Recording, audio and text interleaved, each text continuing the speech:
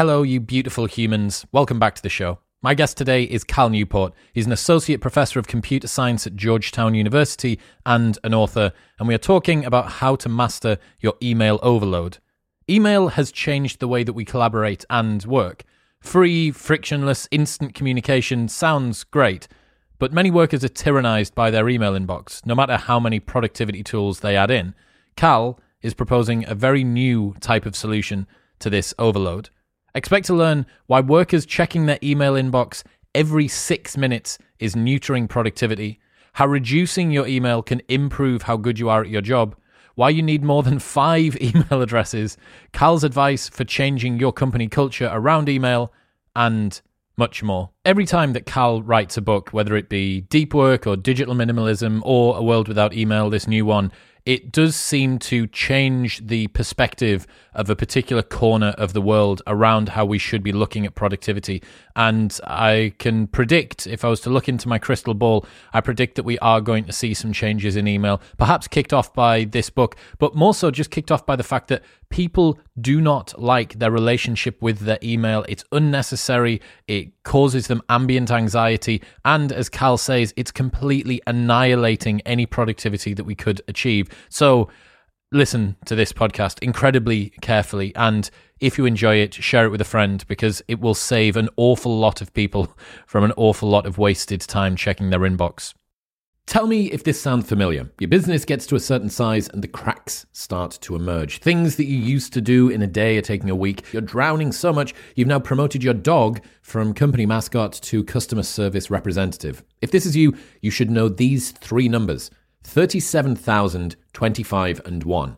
37,000 is the number of businesses that have upgraded to NetSuite by Oracle. 25, that is the 25th year anniversary of NetSuite. 25 years of helping businesses to do more with less, close their books in days, not weeks, and drive down costs. And 1, because your business is one of a kind. So you get a customized solution for all of your KPIs in one efficient system. With one source of truth, manage risk, get reliable forecasts, and improve margins. Everything you need to grow all in one place. Right now, download NetSuite's popular KPI checklist designed to give you consistently excellent performance absolutely free at netsuite.com/modern. That's netsuite.com/modern to get your own KPI checklist today. This episode is brought to you by Crafted London. Finding men's jewellery that doesn't suck is very difficult, and Crafted London have nailed it. They are the #1 men's jewellery company worldwide. They're sweatproof, waterproof, heatproof, and gym-proof. They've got custom designs in gold and silver, necklaces, chains, pendants, bracelets, rings, and earrings. If you've seen me on any of the big cinema episodes on YouTube wearing a necklace, it will always be from Crafted. I absolutely love it. It works with formal wear, casual wear, whether it's daytime or nighttime. All of their pieces are super high quality. The designs are great, and I love them. It's all I wear. Also, they have an unlimited lifetime guarantee, so if your piece breaks for any reason at any point during the entire life of the product, they will give you a new one for free.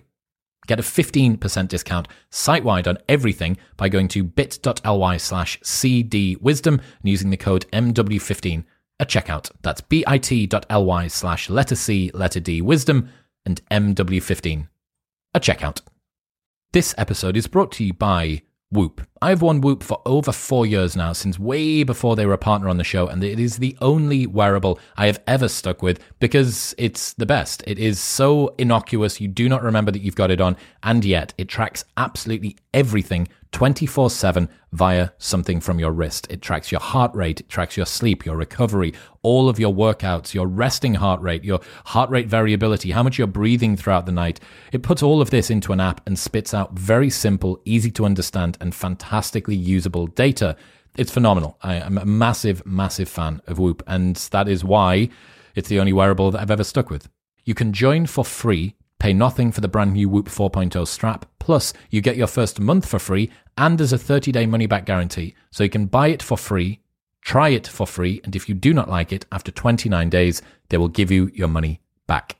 Head to join.whoop.com/modernwisdom. That's join.whoop.com/modernwisdom. But now it is time to learn about how to defeat your email inbox with Cal Newport.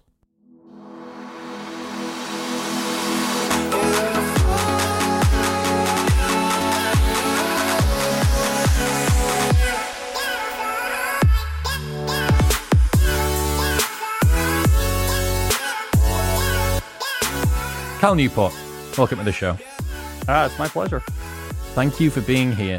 Do you purposefully go out of your way to write the most shocking and triggering books in the world? Otherwise I get bored.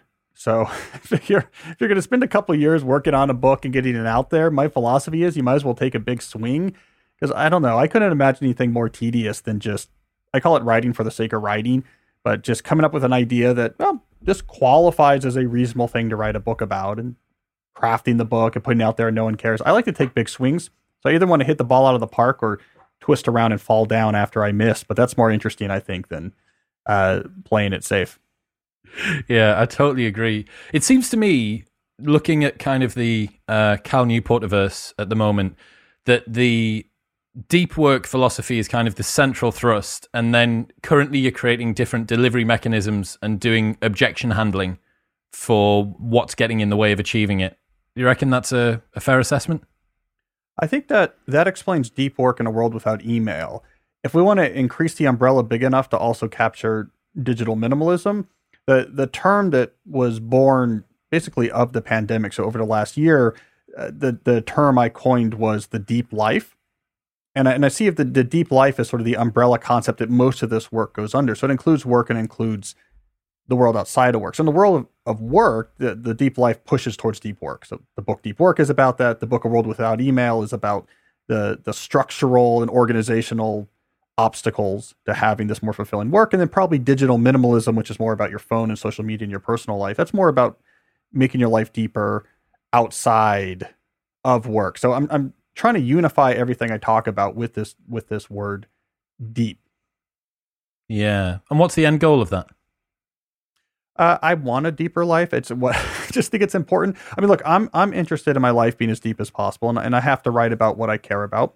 There's also just a huge hunger for it, and I didn't really articulate this is what I was doing until I began podcasting during the pandemic and having a much tighter feedback loop with my audience and realizing that there's this real hunger out there. I think there's a lot of people in the US for sure, but in a lot of other countries as well, young people, newly emerging middle-aged people like in my cohort that are relatively, I would say, adrift. And what I mean by adrift is that they're not actually rooted to resilient philosophies or foundational systems, right? So they're sort of just going through careerism in life, and something comes and knocks you off your path and you don't know what to do, or nothing knocks you off your path, but work just seems, what am I doing here? I'm just on email all day. There's a hunger for this, and we see that hunger out there. And that's a hunger I feel and I'm trying to feed. All of the previous wisdom that our parents' generation, and even the stuff that I did at a business bachelor's and then a marketing master's 13 years ago or 12 years ago, most of that feels irrelevant now. This is how quick the world is moving. There was no social media marketing. When I did it, it was just after you needed to have a university email address to get on Facebook. Twitter wasn't there. Instagram wasn't there. There was no such thing as influencer marketing. There was no talk about productivity systems on how to get past the digital minions and the pitfalls that you can tumble down. So it doesn't surprise me that this is an emerging field, right? The technology is always going to move quicker than the cultural artifacts that teach us how to keep up with it, and even quicker than the legislation which might actually be needed to help control people's use. Yeah, everything moves quickly and everything has impacts. And when it comes to technology, I think one of the more interesting actually analyses comes from Neil Postman, who talks about the ecological impact of tech, for example, which is we're often incorrect when we think about tech as being additive. We're way too, I would say, self-important when we feel like, oh, tools come along and we just use them strategically for extra power they give us. Actually, new tools, new technology, innovations tend to be ecological. The new technology comes in and the whole way the world works changes. And so what you're talking about is a great example of that. And we've been getting a lot of these ecological changes driven by new technology in the last, let's say, 25 years, if we want to go back to the beginning of email, but certainly with smartphones and social media. And that's a big thread I talk about too, because part of this dislocation, this lack of depth, this shallowness has been a consequence of new technology coming in an emergent fashion, changing the ecology. So it's not like people were really planning to do it this way. We weren't ready for it. And suddenly we've to extend this metaphor, we've lost our old ecological niche and feel adrift. And our work is we're on email all day and work. At home, we're just scrolling phones all day. we're anxious, we don't feel rooted to anything. Tech played a big role in that. So it's time to actually stand back like naturalists and study this ecologies here and be like, okay, the world has changed. We need to rebuild our lives. What's the primary issue with email then? Is there something wrong with the technology itself? The primary issue is actually neurological. It's the cost of network switching. So human beings, their brains in particular, our attention systems are very sequential. Right? What we're wired to do is to pay attention to one thing, and then when we're done, switch our attention to another thing. That switch can take some time and it takes some energy. It could take 5, 10, 15 minutes to really change your cognitive context from this over to that. Now, if you're doing one thing after another, the way that humans operated for most of our existence, that switching cost, it gets lost in the noise. It's not a big deal. You know, I'm working on this for 2 hours and then I switch over to go fix the wagon for the next hour. The fact that there was 10 minutes up front before I really got locked in on my wagon fixing, who cares, right? Email, and here's the issue, is the checking of these inboxes or the checking of Slack or the checking of Teams triggers a network switch. Your mind is seeing a completely different context that's very salient because it involves communication from other people and it involves urgency. So our mind immediately begins to trigger a network switch when we see an inbox. But then we wrench our attention back to what we're doing before that network switch can complete. We don't sit there for 10 minutes. What we're really doing is just seeing, oh, did my boss write back about what time the meeting is? So we initiate network switches, turn our attention back to the main thing, try to abort that network switch and go back to the previous cognitive context. And before we can get back there, we go back and look at the inbox again. It is these repeated partial network switches. From a neurological standpoint, it is a disaster. It reduces our ability to think clearly. It causes cognitive exhaustion. This is why by 2 o'clock in the afternoon, most office workers kind of give up on doing anything hard, and it makes us anxious. So as a tool, fine. SMTP is a great protocol. POP3 is a great protocol. If I want to send you a file or broadcast out a memo, I'd rather use those protocols than a fax machine or memos. The thing that's killing us is this style of work that email enabled that requires us to keep checking. And that has been a disaster. So the primary issue is that it forces you to switch attention from doing work to talking about doing your work and then back again. Yeah, and even if what you're doing in your inbox is very critical and it's part of your work, it's the network switching. Having to network switch that much means you can't do anything that well. Now, the key distinction is that is not a necessary side effect of the tool of email. In fact, email spread in the early 1990s had nothing to do with that. Email spread in the early 1990s to replace the fax machine and to replace voicemail, which it did really well. It makes complete sense why it spread. It was a productivity silver bullet for those purposes. Once it was in the offices, we adopted this way of working that I call the hyperactive hive mind, where we said, well, now that we can do very low friction, fast digital communication, why don't we just work everything out on the fly with back and forth messaging? That's what causes all the context shifts, because if I'm working everything out with back and forth messaging, I have to keep tending these conversations. If I don't check my inbox, I'm grinding to a halt a lot of these asynchronous back and forth conversations and stuff doesn't get done. So it was really the adoption of this hyperactive hive mind workflow that followed the spread of email that began to cause all the problems. So if you get rid of the hyperactive hive mind workflow, it's great that we have email, because again, I don't want to have to fax you a contract. I want to send it to you. I don't want to send you the new menu in a memo folder for the office cafeteria. I want to CC it to you. Email is not the problem. The hyperactive hive mind workflow that email makes possible, that's really the culprit. And I think that is the thing that has been causing a lot of trouble in modern work right now. Why is context switching so suboptimal and yet so tempting? Is it hacking into something somewhere in the neurology or the psychology of how we work? Well, it's an important question, right? Because when we think about distraction writ large, let's say digital distraction writ large, there is often an aspect to this conversation, which is the addictive impulse to check. But what I want to do here is actually separate out two classes of distractions that seem similar, but there's different underlying mechanisms going on. I want to separate the professional distraction of, I need to go back and check my inbox. I need to go back and check Slack. And I want to separate that, let's say, from, I want to check my phone. I want to look at what's going on Twitter. I want to look on what's going on social media. I want to see what's on YouTube, right? Let's separate those two. When it comes to the stuff that's happening on your phone, this is what my book, Digital Minimalism, is about. There is what's called a moderate behavioral addiction usually at play here. These tools have often been designed to actually induce this behavior of constant checking. There's a lot of aspects that go into that. So I think it is proper to use even the framework of behavioral addiction when thinking about why we look at our phones so much. Email and Slack seem similar because we look at it so much, but the underlying dynamic is different. It's less because there is an addictive impulse, but more because if the hyperactive hive mind is how your organization largely collaborates, you have to check it. Because if you don't check it, you're falling behind on back and forth conversations, and it's going to slow things down. It's going to upset other people. And that's why I've been pushing back on using the perspective of addiction for thinking about email. It's not an issue about irrational or suboptimal behavior of the user. In fact, checking your inbox all the time is basically your only option if this is the way your work actually functions. What we have to do here is change the way that the underlying way that you actually collaborate. That we don't fix the email problem with individuals tweaking their hacks. We fix it by having the whole team change the rules by which they collaborate. Otherwise, it would just be get some Tiago Forte course or learn to batch process or do a David Allen and that would fix it. But yeah, there's a lot of people listening and myself who have gone knee deep in that world, and yet there's still this hyperactive hive mind, this relationship, this expectation from other people, which pulls you through. It's almost like if social media didn't have the compulsive, the variable schedule reward, but did have people waiting on the app to see if you were going to clear your notifications all the time.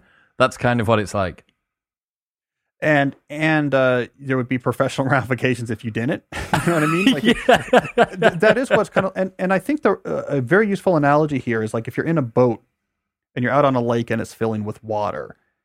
The equivalent in this metaphor of better productivity tools and taking online courses about productivity and buying these tools. It's like, okay, here's what I'm going to do. I'm going to buy better buckets to bail this with. I'm going to take an online course. Subscribe to Superhuman. Get on the waiting list for Superhuman. Yeah. Zydelcast bucket. My bucket technique is going to get better, right? Like I'm going to have more efficient bucket techniques. Yeah. when what you need to do is plug the bottom of the boat, right? That's what the issue is. This is what's happening with our inboxes. We need to stop trying to bail the messages out of there quicker. We have to change the underlying processes that are putting those messages into the inbox in the first place. If you do that right, you don't really need much productivity tools or hacks or thinking to handle your inbox well, because it'll be relatively trivial to do. Well, I mean, as a perfect example, your approach to digital minimalism, you have a limited slippery slope of how much social media can impact you if you don't have social media. Yeah. If you get at the root cause. Yeah. If you know, so I don't use any social media, so I don't have to worry about it. The people I know who are digital minimalist and use social media, so they're deploying it in a minimalist fashion, they also are much better off, because if you're deploying social media in a minimalist fashion, that means you're deploying it for particular uses. And that changes the whole equation, because if you know, I'm using this tool for this, then it's much, much easier to put guardrails around everything else, right? So if you say, well, yeah, I'm using, it's a real example from someone I know. He's an Instagram fitness influencer. So Instagram is very important to his business, right? I mean, posting, he's a very muscular guy, and he needs to post photos of him doing athletic thing or videos or however Instagram works, right? But when he knows, okay, here's why I use Instagram, because if we put these photos on this schedule, it helps this business. It's important to me. Here's why I'm using it. Once he knows exactly why he's using it, then he can optimize how he uses it. And his big hack was, I'm not going to use the phone on the camera. We're actually going to they use better GoPros. We're going to use better cameras. And my team then takes the photos and on a desktop, post them to Instagram on a regular schedule. And not having Instagram on my phone means, and I'm speaking from the perspective of the influencer now, it means that I'm not going to be distracted all the time by this, like going through, seeing what everyone's up to. And yet I'm still getting all the power out of it, because once I know why I'm using it, I can figure out how best to use it. How much are people checking email?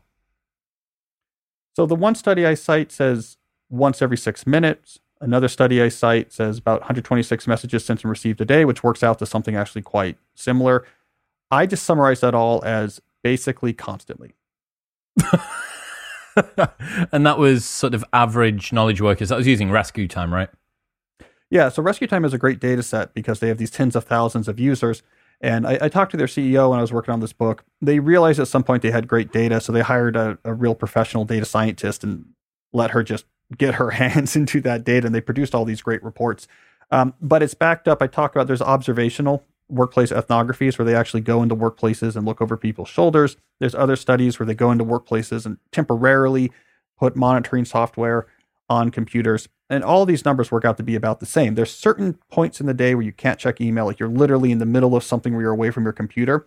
Outside of those moments, people rarely go more than a handful of minutes without at least doing a quick check. But the quick checks are just as damaging as spending 20 minutes because it initiates the network switch. And it's the initiation that kills you, not how long you spend afterwards. The initiation kills you. I had Stephen Kotler on the show a little while ago. Do you know who that is? Yes, I know this Flow name. Research Collective guy, Okay, big into sure. flow. And He has a new book out, right? The Art of Impossible. Dude, you would love it. I highly recommend it. You should really consider getting him on the show. I don't know whether you do, how often you do guests, but man, he blew me away. He's a fantastic dude. And he was talking about, because he understands the biology, right? He's not bothered with psychology. He just wants to get straight into how the body works. And he was talking about the most common thing that knocks people out of flow is an emotion. So if you sense any emotion, whether that be an impulse of happiness or sadness or anger or discomfort or whatever it might be, that will just knock you out of flow. And if you think it takes a while, you've got to get the brain waves at it's the balance between delta and theta or something is the correct brainwave state that biologists have found. That's where the neuroscience of flow and so on and so forth. You've got to do all this work to get yourself into this optimal state. And just a little bit of an emotion not only gives you all of the pain of the context switching and then takes time for you to get back into rhythmically kind of how it feels, but flow, this peak performance state that we're all desperately trying to chase, where you get your 110% output done. It's writing words that you can only write when you're in that position, and you've just lost it because the compulsion to check email or you've left notifications on or whatever it might be. Yeah, I mean, if you wanted to design what are the worst possible things you could expose yourself to when trying to get in flow or do something meaningful and deep, probably email and social media would be what you would come up with. Like if you were a mad scientist saying like my goal is not to take over the world but to reduce productivity as much as possible, those would be what you would design. Because what do you get with email? It's communication from other people that is often urgent and introduces unsatisfiable in the moment demands. You're exposing yourself to things that people you know need that you can't get to them right now, and then you try to turn your attention back. Good luck. Social media is all built around right now, most of the platforms, this type of emotional valency, right? Trying to trigger various emotions, right? So again, that is also designed like a mad scientist would do. So let's expose you to like some outrage or funny or whatever it is, right? Really quickly, really distilled, just like Kotler talks about, right? So those two things are like if you work backwards from his book and said, how can I minimize your output? I would say, okay, here's what I want you to do. Every 5 minutes or so, look at one of these two things. And yet, this is how most people in the knowledge economy work. And it is 50% of the US economy. We're fine with this. Let's just work with our brains, create value with our brains, but set up an environment that is the worst possible way to do it. It would be like if in the 1920s we were running auto factories with the lights off, right? And people were putting steering wheels where the tires should go, and we forgot to put the roofs on. And we say, yeah, but we're saving on the electric bill or something, right? It's like, it's crazy. People are like, this is insane. But we have this blind spot because we don't really understand knowledge work that well yet. And it's hard to see inside a brain where you can see physical stuff. You can see that I'm missing the tire, but it's hard to see what's going on in the brain. We're working in the worst possible way. And we seem to just shrug our shoulders and be like, I guess this is just what work is. And there's an absurdity to it. You talk about the similarities between the industry and the revolution of industry about 100 years ago and sort of where we're at with the knowledge economy now. Can you talk about that relationship and similarities? Well, there's often a lot of work that's required when you have a technological revolution that intersects with commerce. It's not night and day, right? It's not, here's the electric dynamo. Next week, we've completely rebuilt how factories work. It's not, okay, here's the first car factory. Next week, we have the assembly line. It takes a long time for us often to figure out what's the best way to actually integrate new technology into commerce. And I talk about in the book, in particular, car manufacturing. It took about 25 years to figure out how to do this right. And to get from building cars using the convenient and simple craft method to the inconvenient real pain, tons of overhead, annoying assembly line method that was also 10x faster. That took time and a lot of experimentation. I think something similar needs to happen in knowledge work. So right now we're working in the simplest, easiest, most flexible possible way, the first thing we came up with, which is the hyperactive hive mind. Well, everyone can be connected. Let's make communication as fast and low friction as possible. And we'll just work things out on the fly. That's fine. It was a good first step, but inevitably we're going to evolve. We're going to evolve to better ways to actually work. We're going to turn the lights back on inside the metaphorical auto factory. But the main thing to remember about this evolution in the industrial sector is that it took time and it was a pain.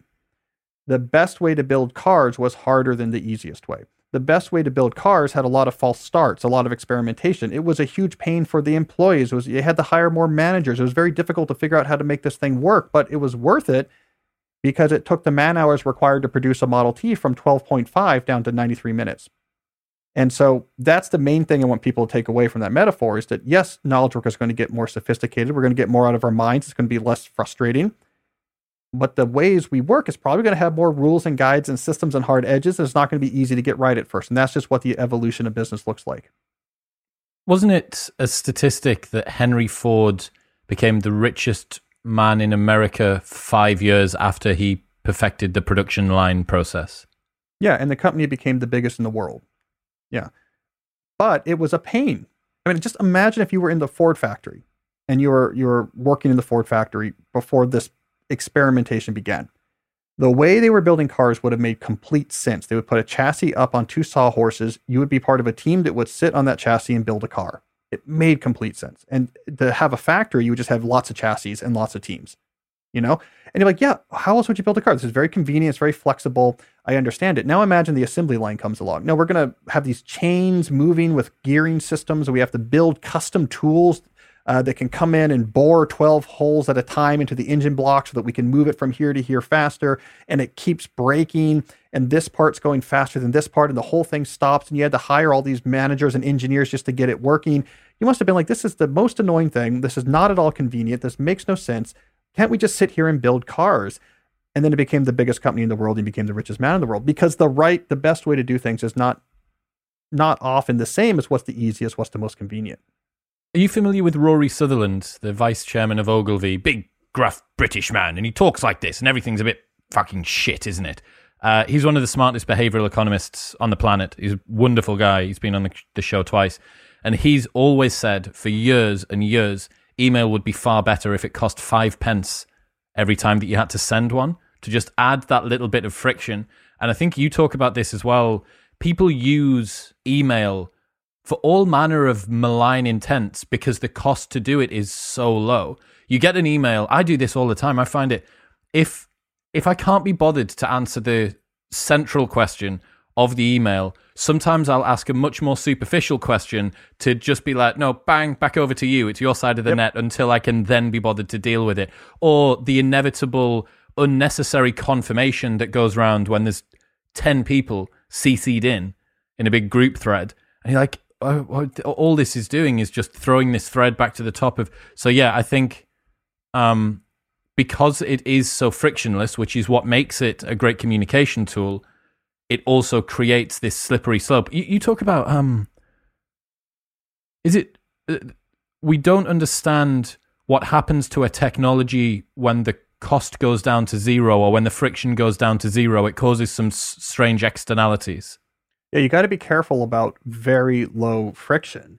And I think that's absolutely is what happened with email. And we can document this, right? I mean, one of the stories I got from a researcher, a behavioral psychologist I talk about in the book was this story about where they came into this office and ran an experiment where they took 12 people off email for a week with no prep, just like, you're off email for a week, let's see what happened.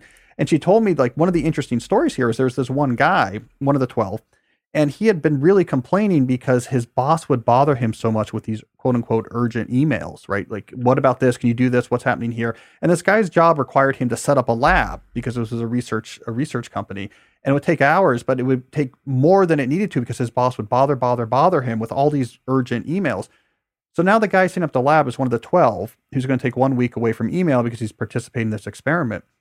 And the boss stopped bothering him during that week. And what made it interesting is that the boss's office was 3 doors down. So the friction for asking this guy to do something went from this and hitting send to let me just open a door, walk 10 feet, open a door and be like, hey, Bob, can you do whatever? That friction was enough to basically drastically reduce the amount of stuff that this boss was bothering him with, because zero friction is a really weird state. I think this is what's happening with Zoom meeting overload during the pandemic. If you're in an office and you want to set up a meeting, a little bit of friction. There's a little bit of friction if I have to go and reserve the room, and that takes a little bit of time, but there's also more of a heightened social capital friction because I got to see those people come into the room for the meeting I set up, and they had to go get their coffee, and they're not that happy necessarily they have to be there, and they're looking at you like, okay, like you made me come all the way over here. What's going on? There's a little bit of friction. In a world of remote work and Zoom, it all goes away. Like I just add your email addresses and hit invite, boom, and then you'll just show up at this thing. What happened? Zoom took over people's entire day, right? And you now have people during the pandemic that were basically doing Zoom from 9 to 5. People have complained to me that like they don't have time to go to the bathroom during the day. That's a problem because there's not any breaks in between Zoom, and then they have to do their real work elsewhere. So when you get rid of friction, very weird things happen. How does email make us miserable?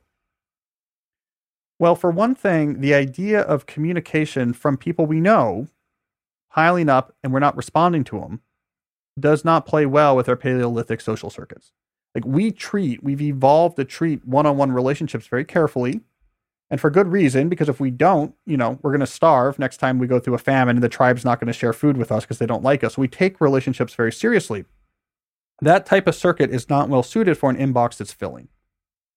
Now, you can rationally tell yourself, don't worry about it. This is not tribe members, and it's not urgent. And look, we have response time norms in our company that says don't expect a response within 12 hours. So it's all fine. Your rational brain can say this, but your deeper brain doesn't care. It says people need us, we're ignoring them. Just like you can't convince yourself not to be hungry, even if you explain very carefully that you have dinner reservations in 2 hours and you're not going to starve, so I don't need this warning about being hungry. You're going to stay hungry till you eat that food. The deep social circuits are going to remain anxious about you ignoring people until you answer them, no matter what your frontal cortex tells your mind about response time norms. So it makes us anxious because that makes us unhappy. The constant context shifting makes us physiologically unhappy, right? I mean, it's a draining feeling. It exhausts us. It can create anxiety. Like we physiologically feel bad if we're doing this unnatural, rapid context shifting. You do this over a long period of time, it's just straight up exhausting. Our brains aren't meant to do this. And then 3, it's incredibly frustrating because linguistic communication, purely written communication, is incredibly impoverished.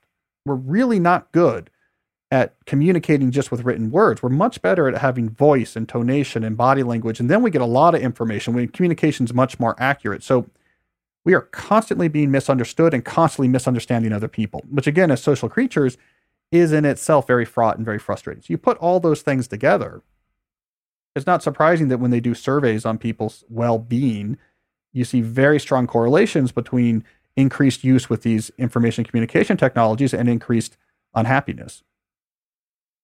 It's so interesting when you try and take a first principles approach to something that's so ubiquitous. Like the vast majority of people that are listening, they have to use email, whatever it is. The nurses, so the NHS is a really good example of this. God, you'd have a field day. One of my buddies is a recently qualified medical doctor, just gone through his F1 and his F2 as a student, and now he's fully fledged. And some of the processes that they need to go through to send an email downstairs, they can't take something downstairs, they have to wait for it to come back up. So they're physically, and there's people on beds waiting for them. So I think when you can see these individuals moving, they've got to locomote around places, and they're tethered, they're genuinely tethered, as opposed to this, which is more psychologically tethered, I suppose. The impacts are crazy. It really is. I mean, we're a little bit used to it in some sense, that all of this constant ongoing communication, this is just what work is. It's kind of that's the way it's been. That's the way it'll always be. And I think the biggest problem is, and until we identify that the hyperactive hive mind is the issue, people's thought process is, okay, I feel really overwhelmed with all this communication, but if I just stopped using email, it would be terrible. And they're right. Like if the hyperactive hive mind is how you organize, then you can't just not use email. And the problem, that's when people give up though. So he's like, well, if I just stopped using email, I want to be able to talk, nothing will get done and I get fired. And they're right about that. But what they're wrong to do is just to give up there. You got to ask the next question. Okay, why is it that the way we work requires me to use so much email? And that's where you start to get somewhere interesting. So to me, like the first principle that unlocks everything is stop talking about individuals' habits. Let's go underneath the covers and say, what are the different processes that make up what we do in my freelance business, in my team, in my company, whatever I do? What are the different processes I come back to again and again? These are the things that make up my working life. Great. How do we actually implement these processes? How do we move the information around? How do we communicate and collaborate? How do we reach decisions? What is our actual explicit set of rules or guides or system for this one and for this one and for this one and for this one? And until you actually do that, the default will just be the hyperactive hive mind. We'll get overloaded with context switches. We'll all be miserable. But once you realize, oh, if I change the underlying process, how we implement it, that's generating all these unscheduled messages in the first place, I can actually fix the problem. And that's the way to fix the problem. The underlying structure about how we work needs to move away from unscheduled messaging towards other things that might be more of a pain. The assembly line was a pain, but is absolutely worth it if it gets rid of these unscheduled messages as the primary mean by which we collaborate. That's great from a God's eye view, with all of the perspective of not having to be in the trenches. But if you're just some gnat desperately trying to be a digital minimalist and a deep worker and a world without emailer, deep lifer, it's a little bit more difficult. Like where are people supposed to start? Where should they highlight? Or what are the places that someone could start to begin looking at the process principle? Yeah, so if you have no say, right, like over other people, you're part of a team in a big company, you can still do this process just with what you can control, right? So you literally start by saying, what are the different processes that make up what I do in my job? And if you're not sure what those are, use your inbox to help you, right? Take one day and every time you get an email message, ask the question, what is the repeated process this email is involved with, that is connected to? What's the thing that I do regularly that this email is helping me make progress on? And you can use your inbox to help figure out and literally write down, I'm involved in scheduling client meetings on a regular basis, producing white paper reports on new products. I'm involved in thing after thing after thing. Now you have this list of the different processes you're involved with. Ask the question for each, not all at once. We'll start with the low-hanging fruit, and once that goes well, we'll move on to new ones.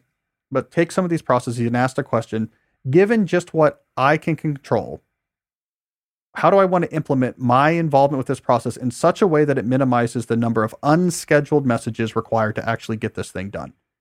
And looking at just what you can control, you can drastically reduce those unscheduled messages. I mean, and sometimes it's very simple, right? Sometimes it's just, there's a tool you can slot in there, right? It's, okay, I have to set up a lot of meetings with people. That generates a lot of unscheduled messages because we go back and forth. So I'm going to use scheduling software. One quick solution, boom, that saved you a lot of unscheduled messages. Sometimes you have a process, you figure out some implementation that you're not going to advertise as some new sort of system. You kind of stealthily recruit people into it, right? So you email someone, okay, we got to get this report out. Here's what I suggest. I'll work on a draft on Monday, and by close of business Monday, I'll put my draft into this shared folder. Then it's all yours. If you have any questions, I have office hours Tuesday at noon, so you can just stop by the office, or also I'm in the Slack channel just for office hours, and we can hash it out then. And then just get whatever you're doing, get it into the Dropbox by close of business on 3. I'll then take a final look. Hey, designer who I've CC'd on this, whatever you see in that folder at the end of the day, Tuesday, you can take it, format it, put it live, right? It feels like you're just sort of laying out a plan, and just in the email, people are like, yeah, sure, what? I'm glad there's a plan, whatever. So I need to do this tomorrow. Great. I don't want to think about it anymore. You've just co-opted all those people into an implementation of this process that's going to get that report created with 0 unscheduled messages. So there's a lot you can do without having to make believers of everyone, without having to give everyone a copy of my book and convince them to read it. There's a lot you can do just from the perspective of an individual once you know what it is you're trying to do. And once you know that the objective is look at your processes, adjust your implementation to reduce unscheduled messages. The more you can do that, the better your life is going to get, even if no one else around you knows that you're doing that, and even if no one else around you is even on board with that plan. The vast majority of the work that you do after you've been in a job for probably 6 months to a year is just repetition done this before, I know this before. And you realize this because when you first step into a job, you're constantly asking people for advice. Where do I get the media pack from? And how do I send a file to accounts? And what do we do when we need to schedule a meeting in and all this sort of stuff? Then after a while, you just know it. So one of the principles here, I think that we can try and take away is, okay, how can I automate as much of the workflow of the things that I need to do as possible? How can I make it go seamless? And yeah, I think using your email inbox over an extended period of time as an identifier. Okay, so what's coming up consistently? It's scheduling, it's accounts, it's asking for the Dropbox link or whatever else it might be, and focusing on the attention capital that should hopefully free us up because we're not doing this constant context switching. It allows us to get more work done that actually matters. Yeah, so that's absolutely right. I mean, the way I think about it is there's two rough classes, maybe three, depending on how we want to talk about. But let's say there's a small number of rough classes of what these optimized process implementations look like. One big class in there is automation, right? This is something where it's the same steps every time, like you're talking about. So if there's something you do in your work where it's the same steps every time, like this gets written, it gets reviewed, it gets signed off on, it gets formatted, it gets posted, right? It's the same steps every time. You can automate that, which means you find a workflow that allows it to go through those steps without ever requiring someone to have to wait for a message unscheduled and then respond to it, right? Another class of things you might need to optimize are one-off, like, oh, we have a new project we have to work on. So there's not some steps that it's always the same every time, but there what you want to focus on is how can we structure where the information goes and how we communicate and collaborate about that information, right? So there it's probably going to be on Trello or Asana or Flow or Basecamp. Like let's get a place for the information to live. Let's have these highly structured meetings in which we can check in and look at the information and decide who's working on what. You want to structure when you talk about it where the information lives. The third class, roughly speaking, in the book I talk about are protocols, where it's literally like a type of back and forth communication that happens on a frequent basis, and how you can put in place protocols there that actually makes that require much fewer unscheduled messages. So instead of clients just sending you emails whenever they have an issue, we've set up, we have this weekly check-in call and we immediately post a written summary of everything we committed to do during that call, but you have to wait till the next call if you have a question, right? So these are kind of the three classes of what these all look like. But the key thing is what you're trying to get away from is the context switch. That's the productivity poison. The best proxy for context switching is unscheduled messages. So unscheduled messages is what generates all those context switches because you have to keep checking while you're waiting for that message to come. Be willing to do more work and spend more time if the trade-off is less unscheduled messages. That's how painful it is. So I would rather spend 10 minutes to try to list out in an email, okay, here is all the times I'm available for the next 3 weeks because I don't want to go back and forth to set up a meeting because that's going to generate 5 unscheduled messages. I'd rather spend 5 to 10 minutes now and give you 20 options than send you a 30-second message right now. It's like, yeah, when are you free? But no, there's going to be 5 more interruptions over the next couple of days to set it up. The context switching are sort of so much more dramatically costly than actually just spending more time in the moment that I really like to emphasize that. You're not trying to optimize time. You're not trying to optimize convenience. Be willing to work harder and have more complexity and spend more time if it saves you from the need to have to do unscheduled messaging.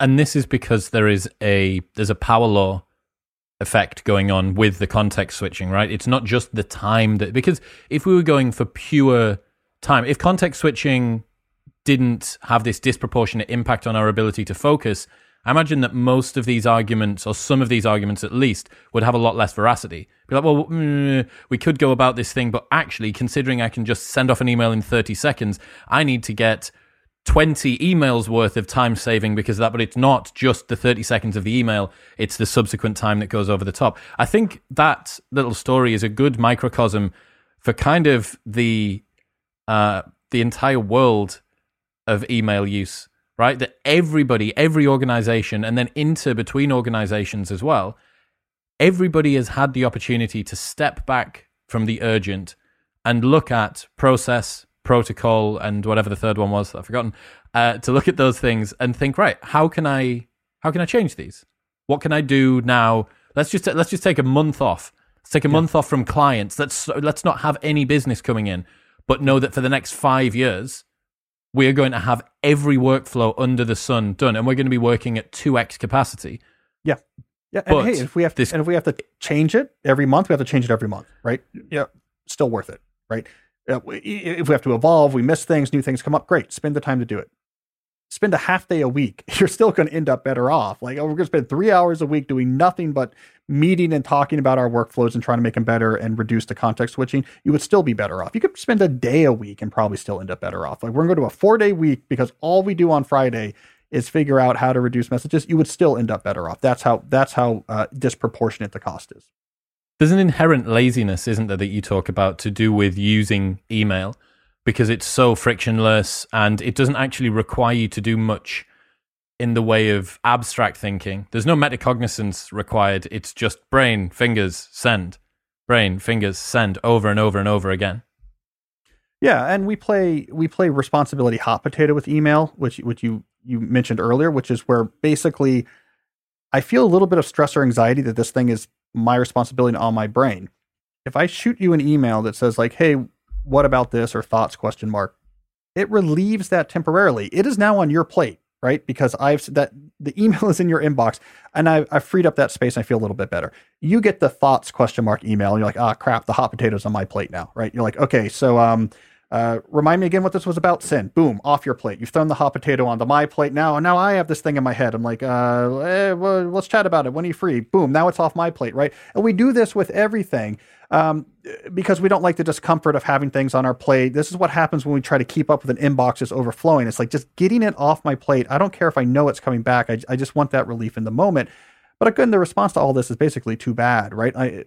Work, by definition, is the application of force against something that is otherwise on rest. It is, by definition, something that requires effort. It's what work actually is. So trying to minimize effort is not a very good metric when you're trying to say what's going to make me more effective at work, what's going to make my company more successful, what's going to make my company grow. We have to figure out what's the right way to do this. And then we have to do it because we want to be successful in what we're doing. And work is effort. It's actually synonymous. What are some of the best practices for people who have to send emails? What are some of the ways that they can create and send emails that can't be automated? Well, so if you're thinking about unscheduled messaging as the poison, then it really changes the way you think about your communication. So now when you're communicating with people, you're seeing the bigger picture here. Oh, there's some objective we are trying to get to. It's going to require some collaboration, coordination. How can we do this with a minimum of messages? And once you have that mindset, it really drastically changes what you send and what you suggest. So you have to know what it is you're trying to optimize. So one thing you get is more of these process-oriented emails, like the example I gave about producing the document, where it's not just thoughts ? You're laying out, okay, here's the plan to get us from here to us being done. And I'm laying out a plan here that's sensible and doing a little bit of work up front, but I'm going to reduce unnecessary messages along the way. You do more of that.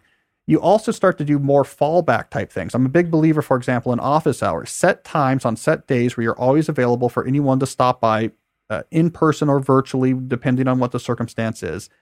And you can move more and more quick coordination questions or discussion to those. Great. Grab me at my next office hours. We'll get into it. Boom. You start sending that message a lot more. Each one of those messages where you say, just grab me at my next office hours, you may have just saved a 10 message back and forth conversation. Maybe that doesn't sound so bad, but that's 5 messages in there that you have to wait for and respond to pretty quickly, right? Because if you wait a day to respond, this conversation will take 2 weeks. But that means you might do 10 inbox checks for each of those 5 messages because you're checking, waiting for it. So you may have saved 50 inbox checks in one day just by saying, this is great, grab me at my next office hours, right? Like the savings are really big. So process-oriented emails, defaulting to things like office hours or status meetings. These are the types of best practices you see once you realize the whole goal here is not about clearing out your inbox quicker, not about expectations. It's about unscheduling messages like that. Messages that are going to come in at some unspecified time that I'm going to need to respond to relatively quickly. That is what I am trying to get away from. It completely changes the type of things you do. Do you sit in a Zoom room? I know that's one of the potential solutions, that you could just have a Cal's Zoom room and there's the link and anybody can just drop in and drop out as they need during this window on this day.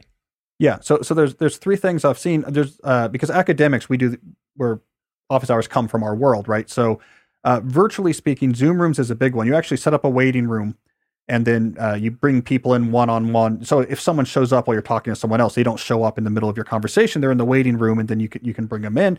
Slack channels I've also seen, right? It's like an office hour Slack channel. If people want to type instead of talking to you, I will be in this channel during these hours. So jump over there, we can go, and there'll be a transcript and searchable. So that's nice too. And then door open, in-person office hours are fantastic. Professors, I rely on this incredibly heavily in my life as a college professor, like a lot of professors do. We've kind of perfected this idea, especially for working with students. It's like, sounds great, sounds interesting, come to my office hours, right? And the students like it because it's incredibly clear. Great, I know what I need to do. And we like it because if we had to keep up 35 different ongoing conversations with 35 different students, it would be untenable. So yeah, Zoom, Slack, and your door open. What are the main objections that you've heard from people when you've suggested that they implement a reduction in email? So where you really start to get the objections is before you're able to get into the details of what the real issue is. So if you just see, for example, the title of my book, people who live in the world of the hyperactive hive mind say any reduction in email would make me worse at my job. And they're right.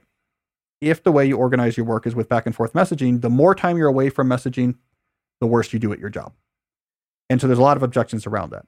Once you get past that, though, and say, no, it's the hyperactive hive mind itself that's the problem. We need to find ways to collaborate that has much less unscheduled messaging.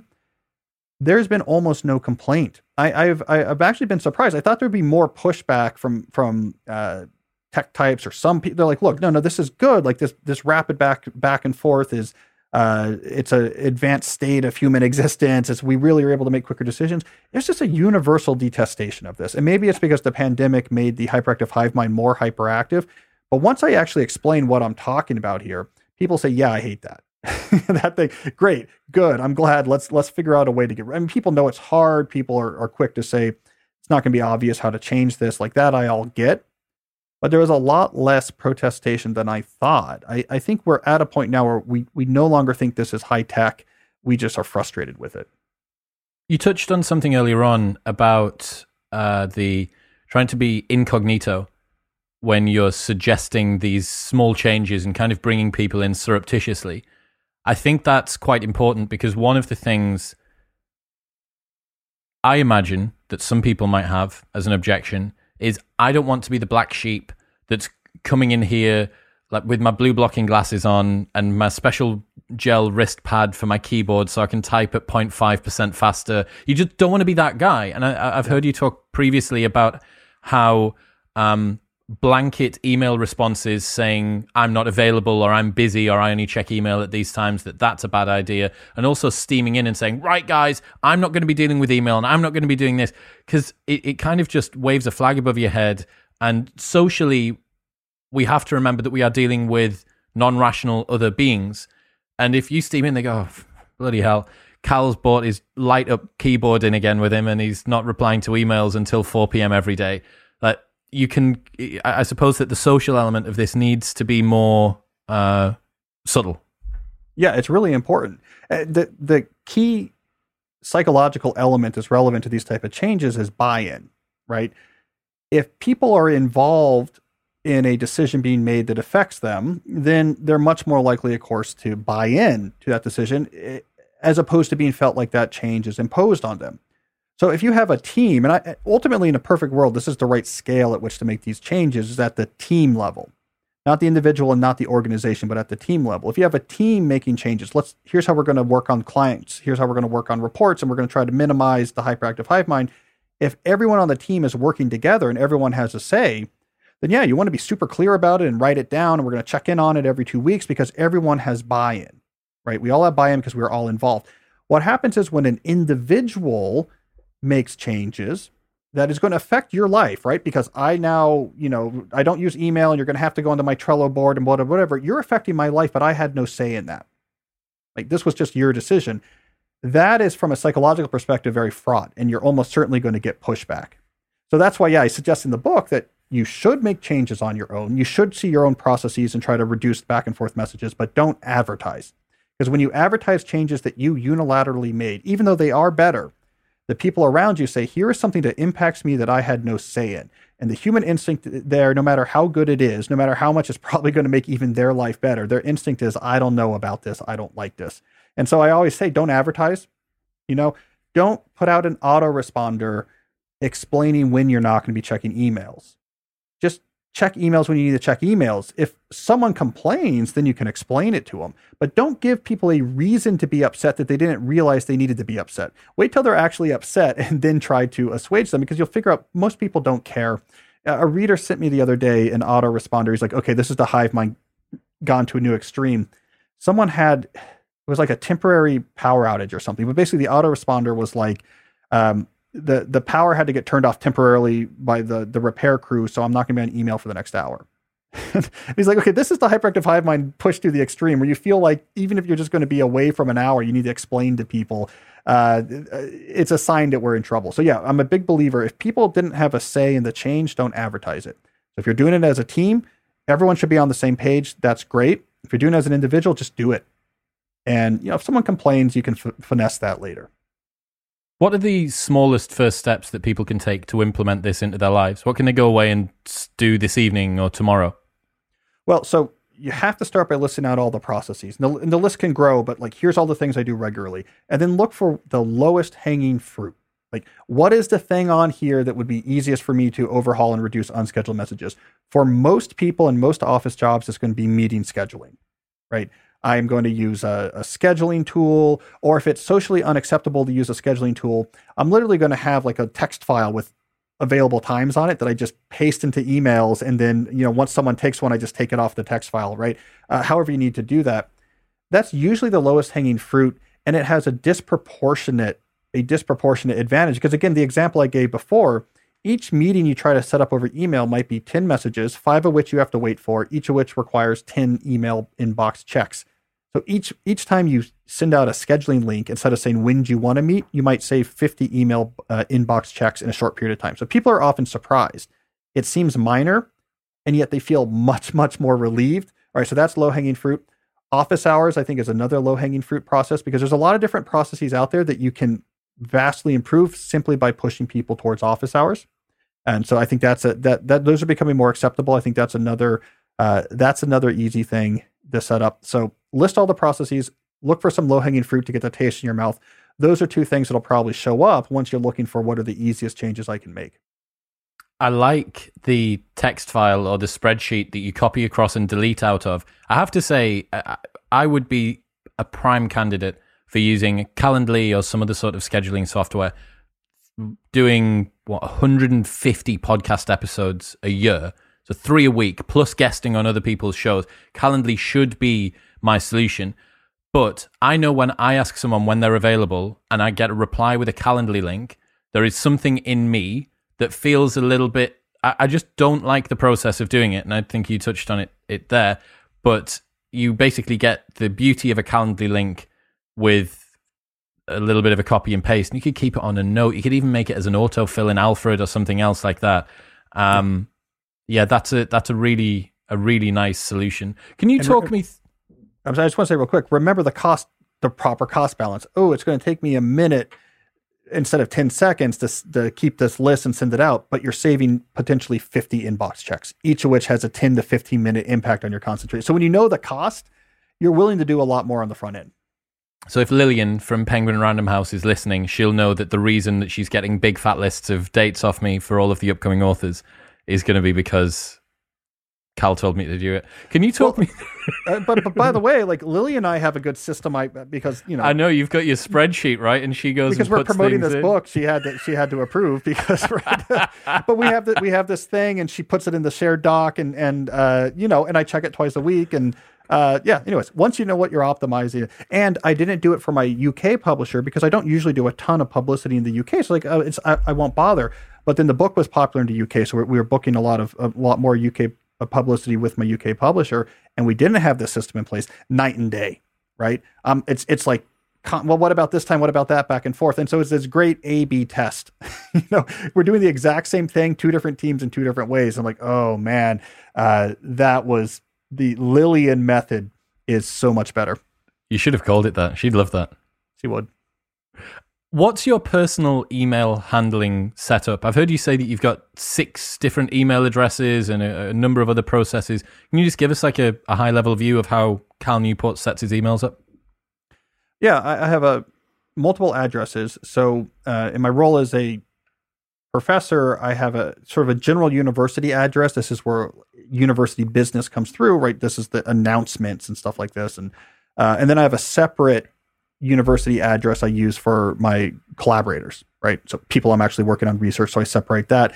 And then in the writing world, I have an address called Interesting for my readers to send me tips and links and books that I might find interesting. And then I have a couple secret addresses I use once I'm doing back and forth for someone, but I don't want it to be public facing. And so I have a personal address that I use with my friends and family. A lot of different addresses all have their own inboxes, and it allows me to customize how and when I use them. So some of these addresses I have what I call sender filters on them. So if you're going to send a message to Interesting, you're going to see there's a description of what to expect, which is like, I love to see links and books and articles. I do read all these messages. I basically never respond. Like, so I can set expectations. Oh, is that an autoresponder? No, it's actually on my contact page. So for me, sender filters, it's like, okay, here's the address, and I describe it right there. And if you go to my contact page, for example, it's channels, right? There's no general purpose address on my website, right? There's, okay, you want to send me links, go here. It's like a publicity interview type thing, go here, which will go to like a publicity team. You want to talk, you want to book me for a talk, well, go here, right? So you can slot yourself into the proper channel, and you know what to expect. Some things that people want my attention for, there's no channel for them, but they're not mad at me. I'm not ignoring them. They're not sending it to a general purpose address that I'm then ignoring them at. There's just no outlet for them to send it. And so psychologically, I think it's much, much better. And then when and how I check these inboxes, to me, that's less interesting, because what I'm constantly trying to do is figure out what are the underlying processes that are putting messages into these inboxes in the first place. How can I improve them to have less unscheduled messages? So for me, it's not a game of how often or when I check it. It's making sure that I don't have too much pressure in any of them. If there's a ton of emails coming into one of my personal writer addresses because Lillian and I are trying to schedule a lot of interviews, the question is not how often do I check this inbox, it's, we need a better system so I don't have so many of these back and forth unscheduled messages, right? If there's a bunch of student emails coming in because a lot of students have questions about their grades coming up because of the midterm, I say, okay, what matters here is not how often I check this inbox. It's I need to talk to my TAs and set up a system where they have access to the grade spreadsheet and they can send a message to the TA and get this information. Let's figure out a way to do this without just a lot of unscheduled messages. So that's always my mindset with my various inboxes is not when and how I check it. I mean, when I do my time block planning, I put email time in there. Some days I don't check at all. Some days I'm trying to catch up on things. It's the process-oriented thinking that matters for me. Are there too many messages in here when I check it? How do I make sure that's not the case next time I check it? That's the way I'm thinking. It's so counterintuitive to have multiple email addresses. And yet, I think of all of the things that we've gone through today, everything we've said, what is a high upfront cost that you can pay to make the downstream context switching cost reduced? Just making an email address for online purchases, like just that, just for when you buy some new clothes or DIY equipment or your Rightmove alerts or whatever the hell it is that you've got going on. It seems, honestly, I've heard you talk about this before during my research for this talk, and I thought I considered myself a sophisticated digital individual, and I realized just how idiotic it is that I use a main email for friends, for business, for podcast scheduling, for all manner of different things. Like that should be something that everybody can go away and do today. You could make the same email address that you have and just add a number 1, 2, or 3 on the end of it, and there you go. There's your 3 inboxes. And what's it take? How long does it take on Gmail to do that? 5 minutes, maybe less. You don't even have to do that. You can, for some things, you can just do any term and a plus sign, and then your normal Gmail address, and it'll send it to your normal Gmail address, and you can filter it. So you can do sign up. I think this still works. Sign up plus, and then your normal Gmail address, and just use that every time you do any online shopping or have to register for anything. And would you set up auto rules in Gmail? And then you set up a filter in Gmail that takes that and tags it. And so this is what I do. So I have some of these addresses all come into Gmail. I was going to say, how do you then? What's the infrastructure on the internal end? Yeah, so I have filter rules that auto label them, right? And then auto archive. So there's a couple things I do. One thing I do, which is considered eccentric, but I've been doing this for years and years, is everything that comes to my inbox is marked as read. I do not like this idea of like unread and read messages, and you can let these things pile up. So I make everything just look the same. It's all unread. So it's like, this is not a storage facility. Handle things and get it out of here. You don't have the advantage of new things are going to be black. And so are you archiving quite aggressively then? Yeah. And then I archive quite aggressively. So things get a filter rule will apply a label and then it archives.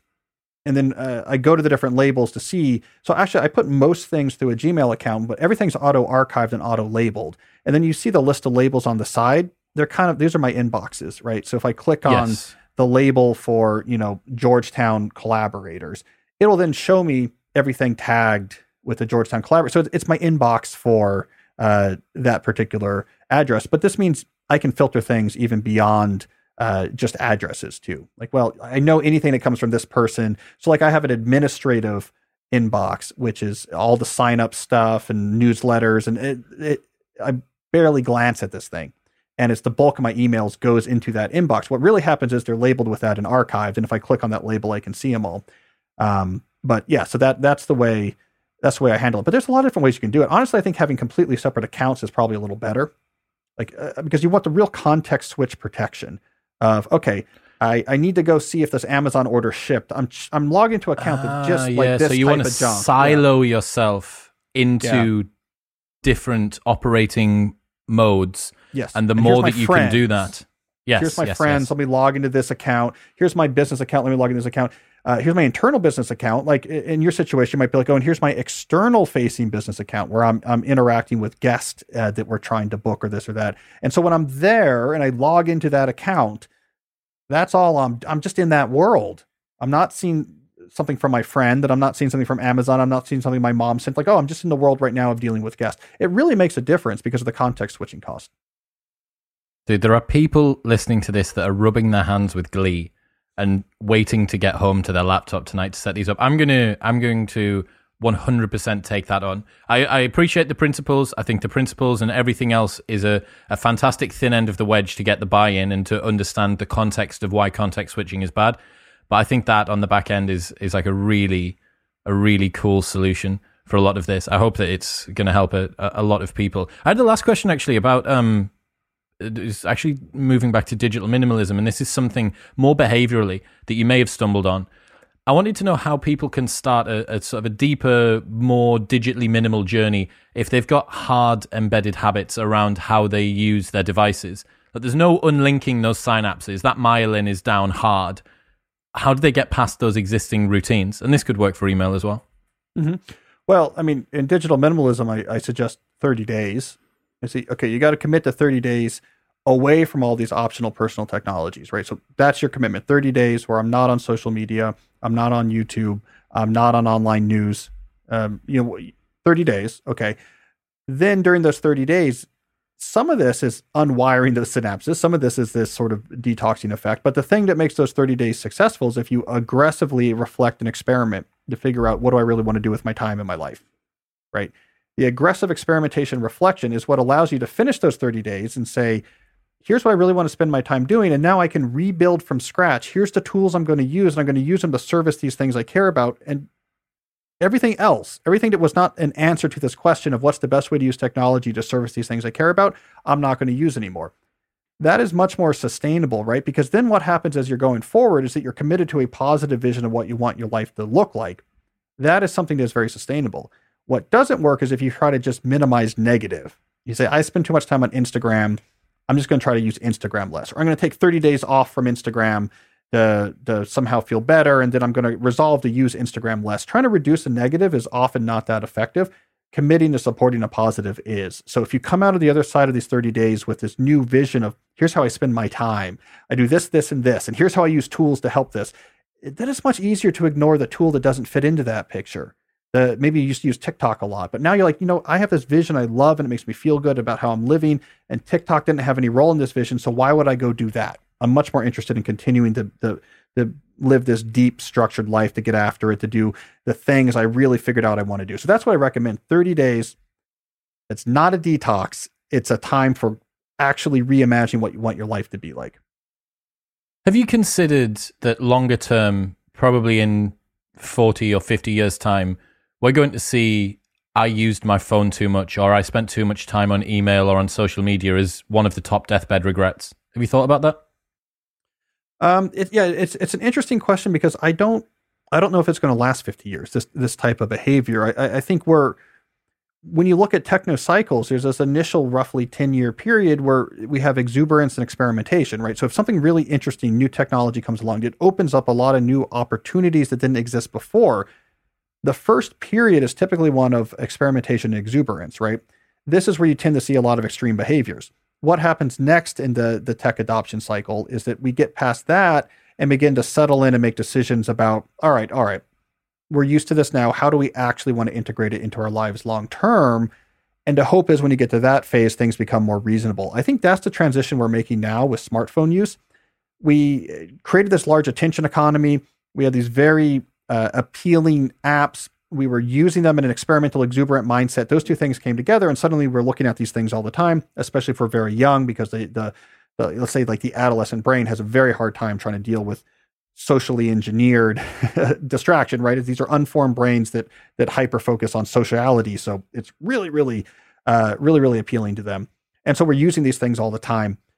My observation working on digital minimalism is that as of about 2017, most people realized, this is not great. Okay, we're going to need to bring this back in some as we move forward on the new technologies. And so I'm hoping that the role that like our phone and social media, et cetera, is going to play in our lives is going to rein back in over the next 10 years or so. So hopefully 50 years from now, it'll be more like looking back at that period with a little bit of interest, or maybe even tinged with a bit of embarrassment. Man, that 2010 to 2020 was a crazy time, right? It was like the roaring 20s. We were all flapper dancing in speakeasies, but we moved on.